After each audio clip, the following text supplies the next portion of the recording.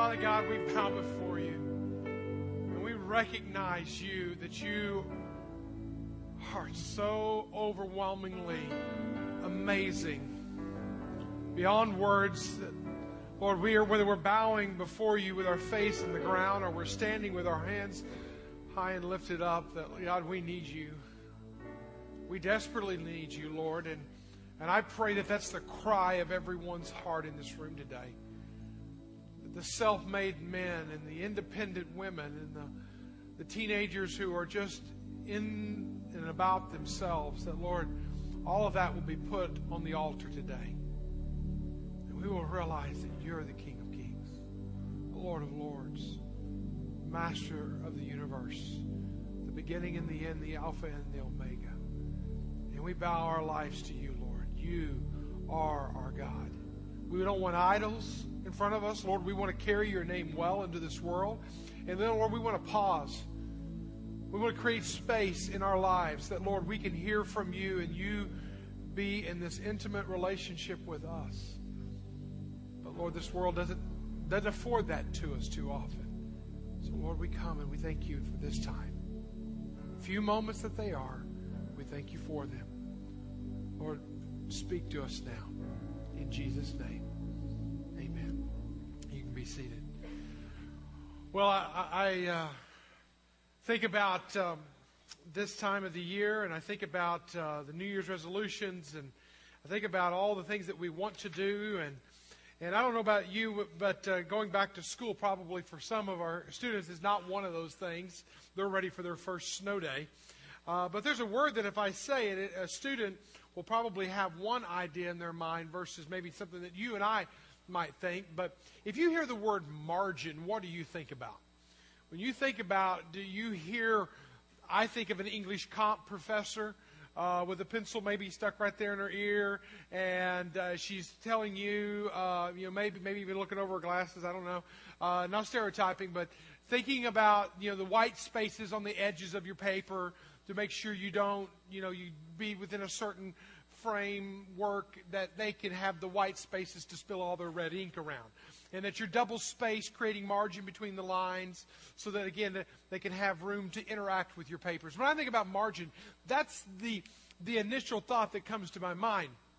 When I go beyond that, about 4 or 5 years ago, I was introduced to the word in a different form by a Dr. Richard Swanson, who wrote a couple of books along the lines. Even one of the names of the books is called Margin.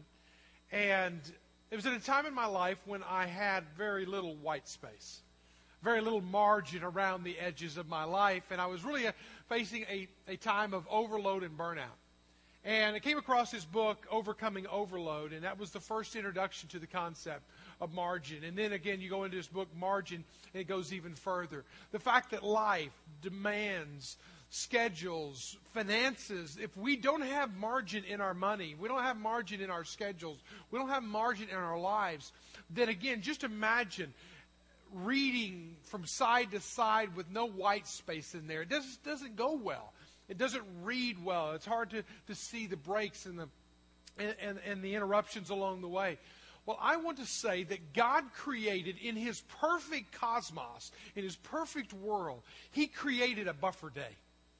He created that 1/7 of our life would be set aside for a very intimate, special moment in relationship with Him and relationship with our own existence.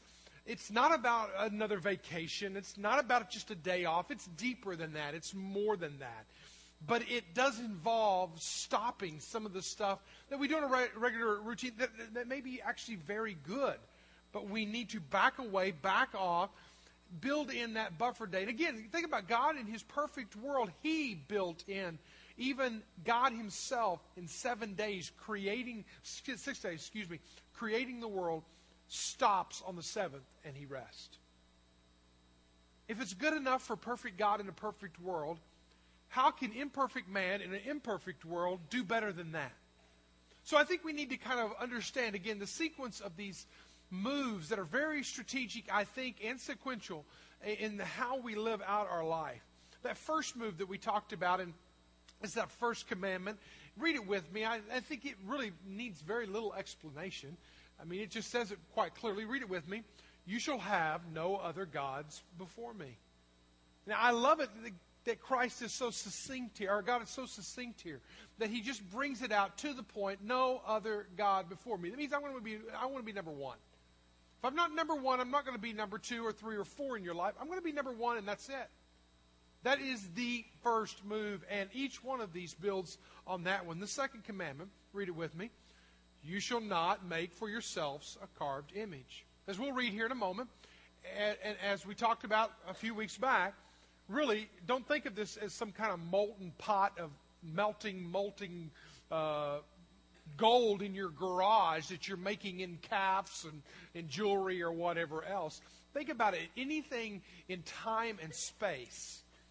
Because he mentions everything in the heavens, nothing in the earth, or even in the depths of the ocean shall you make out to be a substitute stand-in God, shadow God in my place. And then number 3, the third commandment that we talked about last week, read it with me. You shall not take the name of the Lord your God in vain. If you're going to call yourself a follower of God, then be a follower of God. But don't take his name, carry his name, claim his name, but yet not live his name well. And that really calls for a lot of introspection. We're going to need to really turn the mirror on ourselves a little tighter and look a little longer and not just glance and go on. And really say, am I carrying his name well? And then the fourth commandment that we'll look at today, remember the Sabbath day and keep it holy. Now, again, I believe every one of these builds on the other. And we have been talking about for the first 4 weeks, including this week, we've been talking about this vertical relationship with God. Now, next week, we're going to turn it to the horizontal. And we're going to spend the rest of our time dealing with how we relate with one another as God gives us these 10 key moves. But before we blow past this and say, okay, Mike, I'm here, aren't I?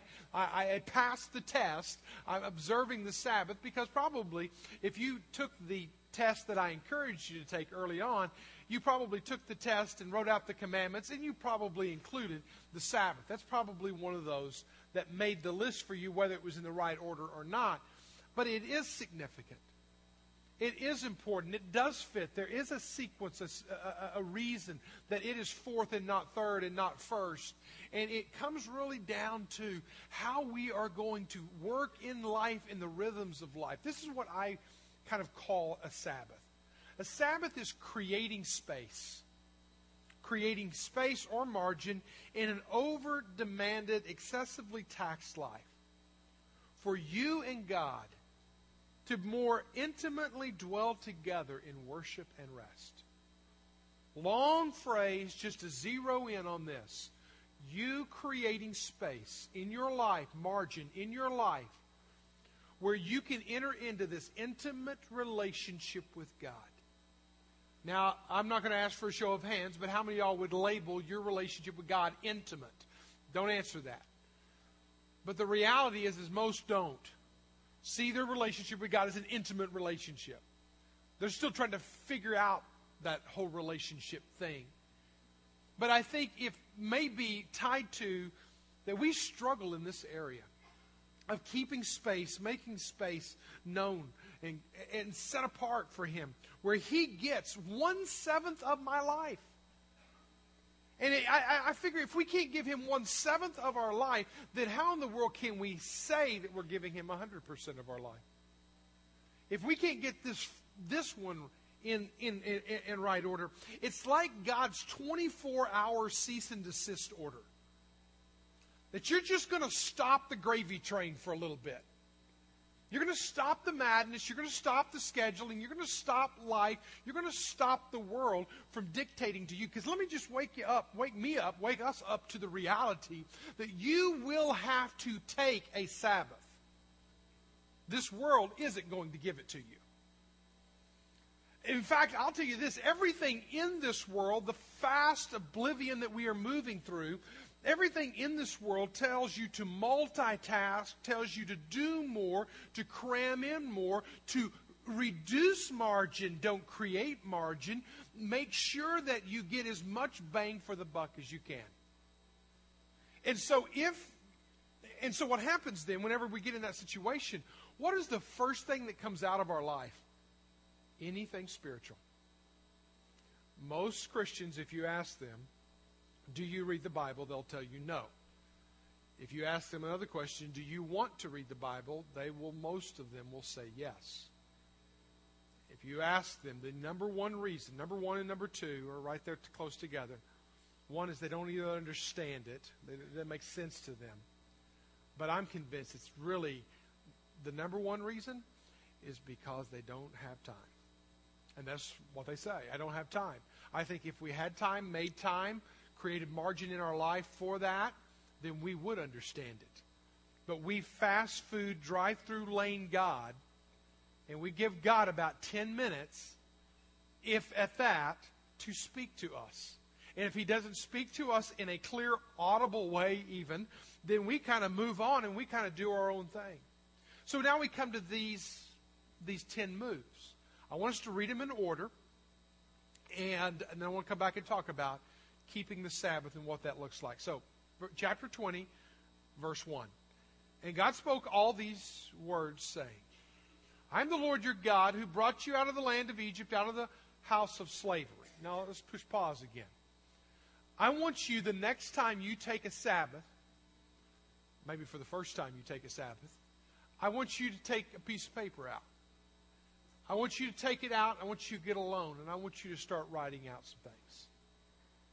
What has God, in all of His power and love and grace, has He delivered you from?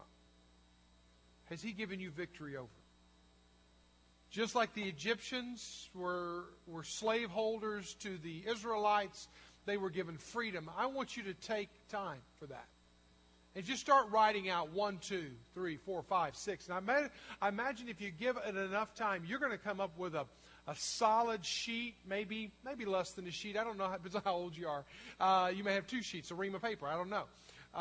That you'll come up with that will just mark what God has done in your life. Because that will reinforce the first move. Verse 3. You shall have no other gods before me.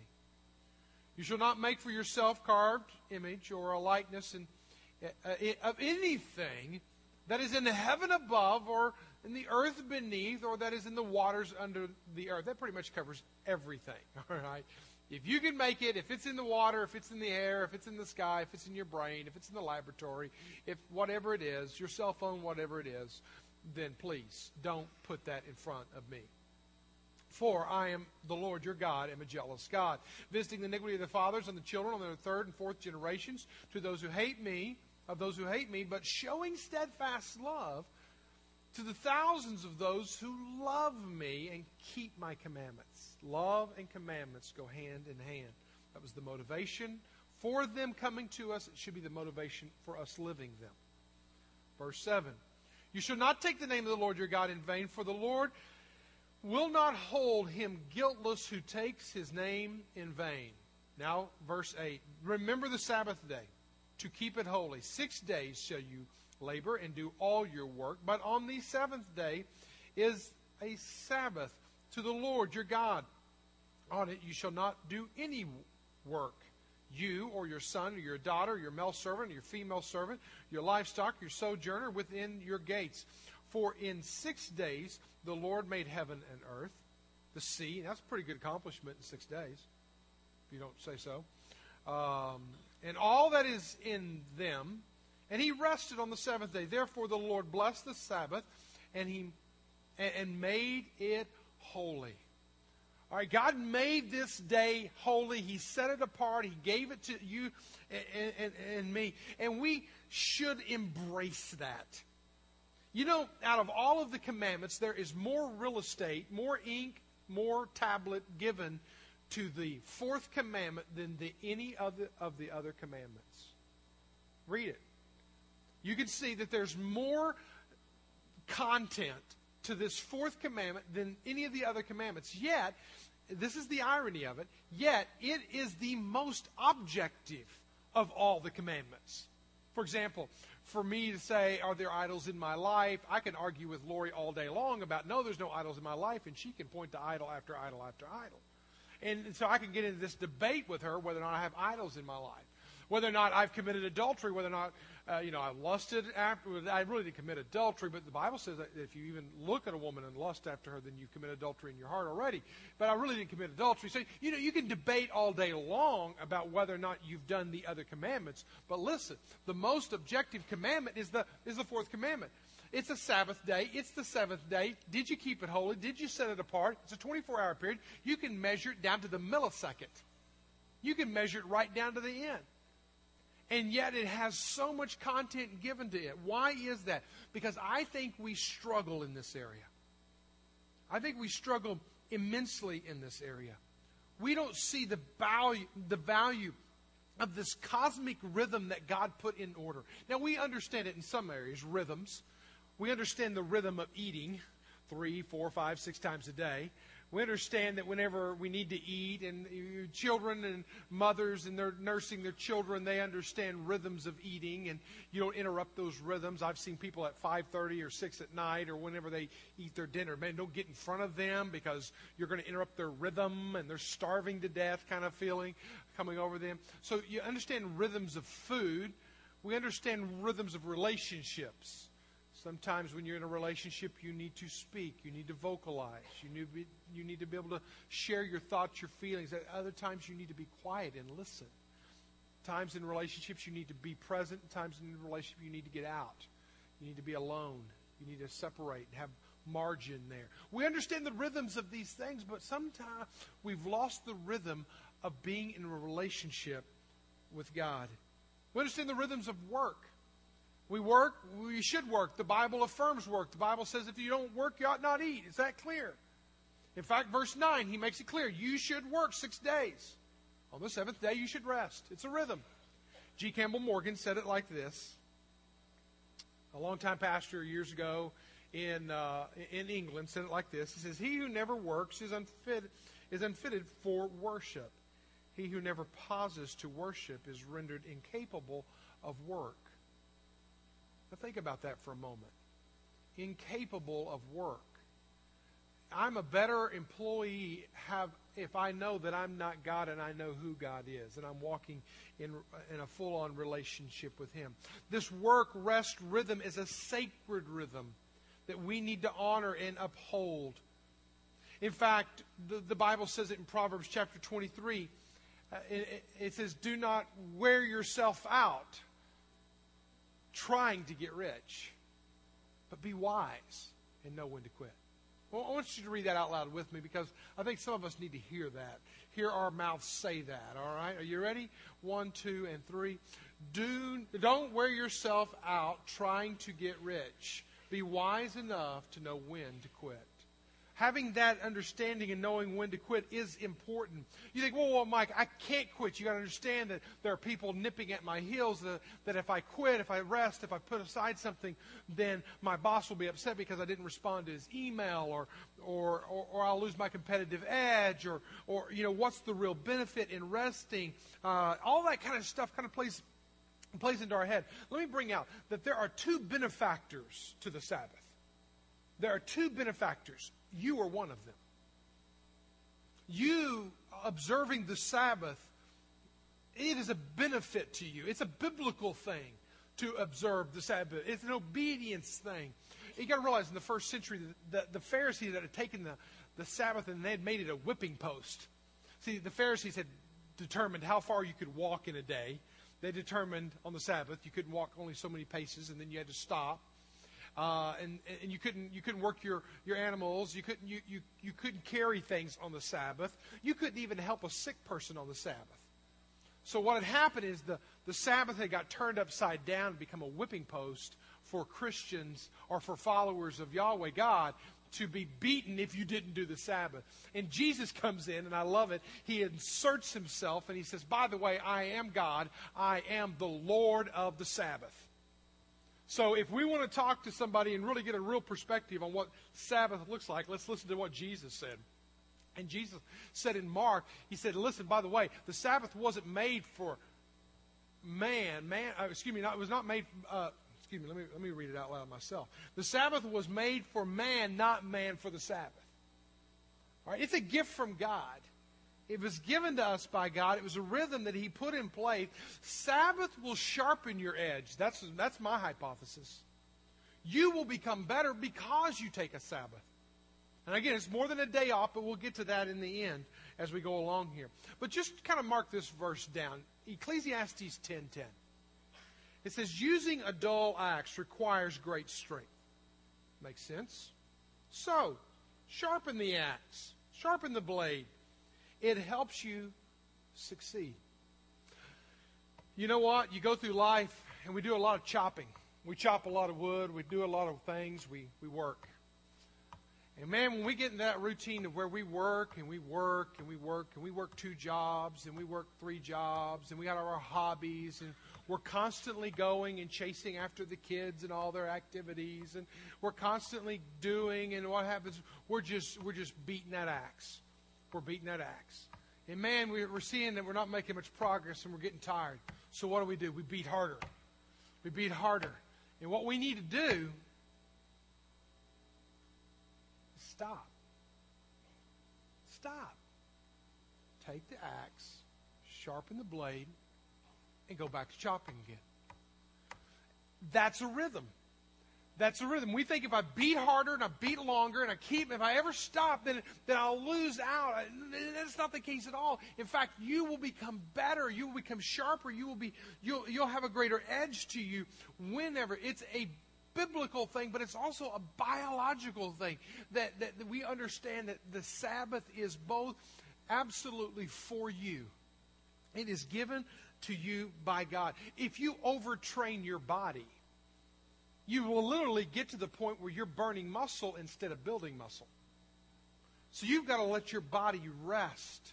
Think about it like that. Agriculturalists have learned that if you don't give ground that chance to rest and renourish itself, it's called crop rotation. Just talk to anybody in agriculture. They know the value of crop rotation because you can work a ground to death, to where it doesn't give and have the nourishment anymore. We have got to realize we have got to pull aside. We've got to rest. It's a gift from God. What do these accidents all have in common? The Exxon Valdez spill, Chernobyl nuclear disaster in Ukraine, the nuclear meltdown at 3 Mile Island, the Staten Island ferry crash that killed 11 people, or even somebody reminded me after the last gathering that the tugboat that ran into I-40 bridge over in Oklahoma, people ran off the bridge and died landing into the water. What do they all have in common? Sleep deprivation. Lack of rest, not getting enough sleep. It will absolutely cause you to lose your edge. Harvard University came out with a study just this week. I pulled it, dropped it in to the message this week. That sleep deprivation cost companies, American companies, $63.2 billion in subpar performance. We need rest. It's a part of the rhythm. But we think if I ever stop, if I ever get off, then it won't work. I'll lose out. I'll miss out on something. And you do need to miss out. You need to gain so that you can give again. And you gain through that rest. Even Jesus, in all of his success and rising ministry and healing the thousands and feeding the thousands and teaching the thousands and all that he was doing. Beautiful ministry. Teaching and multiplying through his disciples. There was a time whenever he told his disciples, let's go off by ourselves to a quiet place and rest a while. He said because there were so many people coming and going that Jesus and his disciples didn't even have time to eat. That's whenever you're chopping away far too much. I don't care how good, noble, honorable, necessary, demanding your job is. Your body, your soul, your mind needs Sabbath. Most people know how to pound away, but we don't rest well. We don't do Sabbath well. How do we do Sabbath? These are just my little points to you. This is how I've learned that Sabbath works for me. I got to stop the routine, all right? Anytime I'm at home or I'm in a certain environment, if I don't change things up, change the routine, then I just end up back working, okay? I got to turn off the computer, got to turn off the email, I got to put the phone in the other room and don't even listen to its binging and blanging and all that kind of stuff. Get away from whatever it is that is constantly pulling and driving at you. Notice that Jesus broke from the routine. He says, let's go over there to a quiet place. Break from the routine. The second one is probably the most important one, and that's silence, solitude, and Scripture. All three of those, don't take out any of them. Leave them all in. Silence, which we don't do well. That silence creates that awkward pause, which fills our brain and our mind gets running and chasing after rabbits. You know, the English word for noise comes from the Latin word nauseous. We need to learn to get nauseous noise out of our life. Embrace silence. Embrace solitude. Getting alone. Closing the door. Getting outside. Whatever that means and whatever that looks like for you. But then I would also say involve Scripture. If you're going to empty the mind, you better fill the mind. And when you fill it with Scripture. The Scripture tells us to be still and know that I am God. Be still and know I am God. We started our service like that. Maybe a little bit different if you got here on time. To walk in and there's just music playing and just words on the screen. Kind of keeps you kind of in this kind of, do I pay attention? Do I not pay attention? What we're going to have to do is we're going to have to zero in, bring our mind in. Also, spending relaxed time with family is another key that I have found that brings me Sabbath.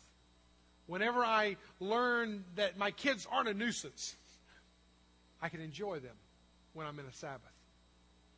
I walk a little slower when I'm in a Sabbath. I listen a little better when I'm in a Sabbath. I appreciate the birds a little bit more when I'm in the Sabbath. I smell things better when I'm in the Sabbath. I'm more gracious when I'm in the Sabbath. I'm kinder when I'm in the Sabbath. I am more grateful to God when I take Sabbath. Whatever you do, realize that it's not just for you, it's for your sons, it's for your daughters.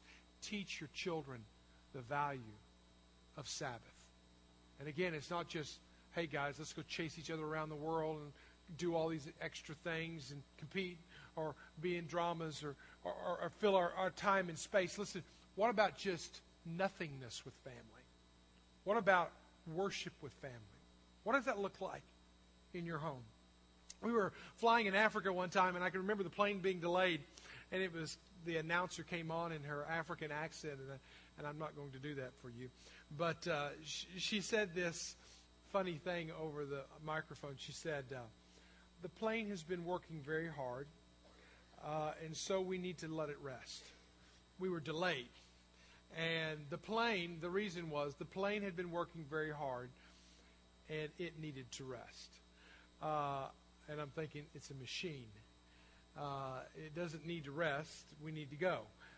But in Africa, you just do it. You just let the machine rest. And then I thought about us. Are you a human being? Are you a human machine? Because if you're a human machine, you can keep going. But if you're a human being, you need to rest. When are you going to rest?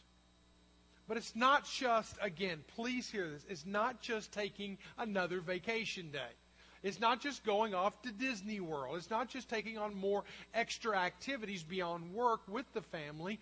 It is very intentional, very focused, and I would say very sequential in your life. It's not waiting 6 months so you can get away again. It's every week.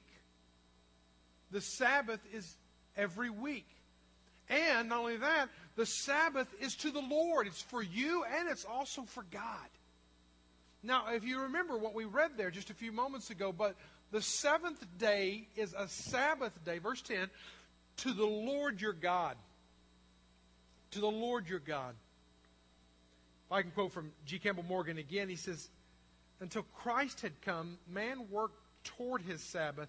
Since Christ's work, he works from his Sabbath. So if you think about it, up until Monday, Tuesday, Wednesday, Thursday, Friday, Saturday, Friday and into Saturday, for the longest time, the Jewish nation, up until the New Testament, they observed the Sabbath on 6:30 sundown on Friday evening to sundown on Saturday evening. That was the Sabbath. And I was in Israel one time. I was there on the Sabbath, and boy, everything they roll up the sidewalk, they shut everything down. It shuts down in the country. And that's the Sabbath. But when you come to the New Testament, you see this Lord's Day theme coming in. You see Sunday becoming the significant day. And why is that? How did the shift go from Saturday to Sunday? Well, Jesus came to life again on Sunday.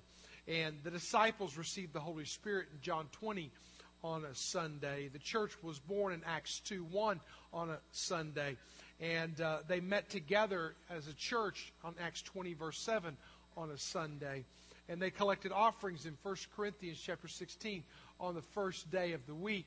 So it switched at the New Testament time, and we began to see that the Sabbath day is now the Lord's day. And it's not just a day of rest. It's a day that we mark our relationship with God. So that's why I say that you don't just need another day off. We need a Sabbath that's a very intentional, focused, life-focused day. I need a day at least every week where I get off center. It's not about me. So that hopefully the rest of the week I can live a little off center where it's not about me. But just like I align my tires every time I get new tires, there's a sequence, there's a rhythm that I need to realign my life every week. It's not about me. Louis Giglio in his book, I am not, but I know I am, said this. He said, the Sabbath is not as much a day off as it is a day up. A day to remember that He is God and we are not.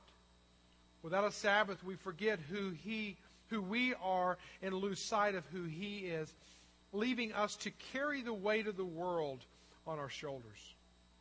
When there is no Sabbath in our lives, we become intoxicated by the lie that the sum of our life depends on our effort alone.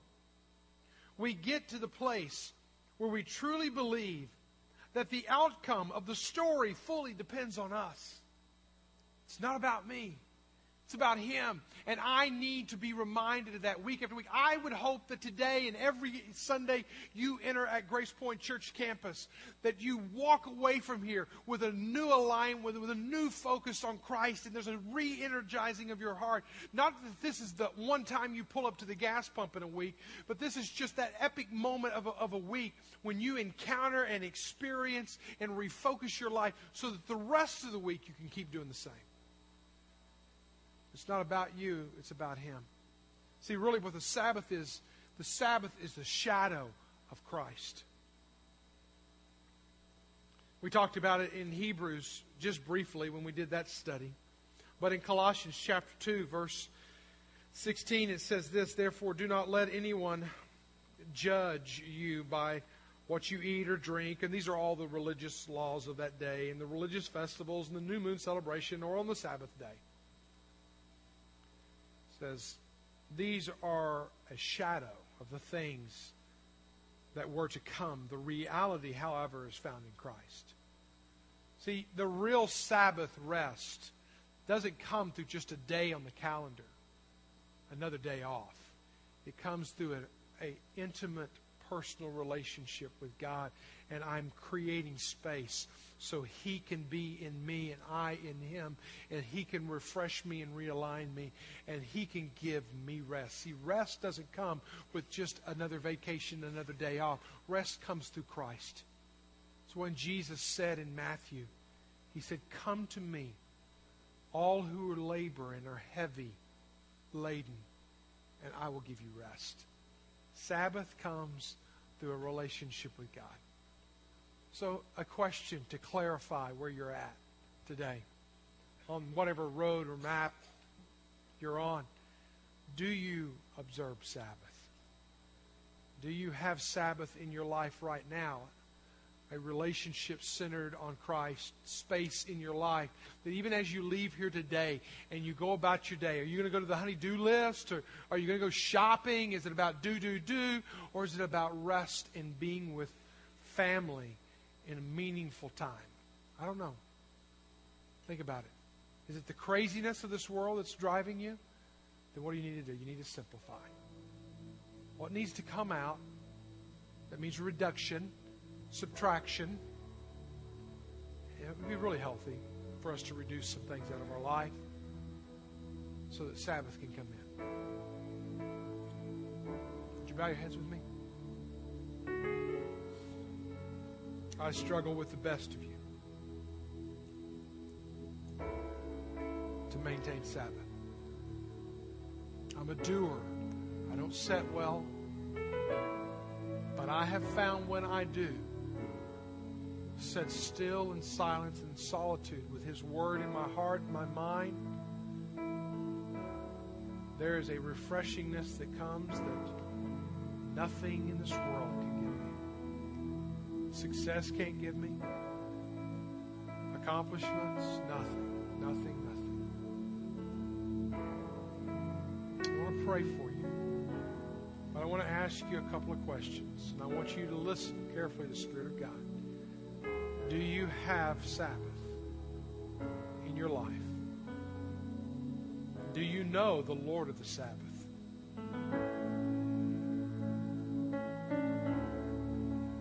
What do you need to do differently so that your life is in a cosmic rhythm, holy, set apart? What do you do different? Name it. 2 or 3 things come to mind. Do it now. Father God, we bow before you. And whatever needs to take place in our life, so that we can create margin, so we can create space, help us to do it, so that we can engage in an intimate relationship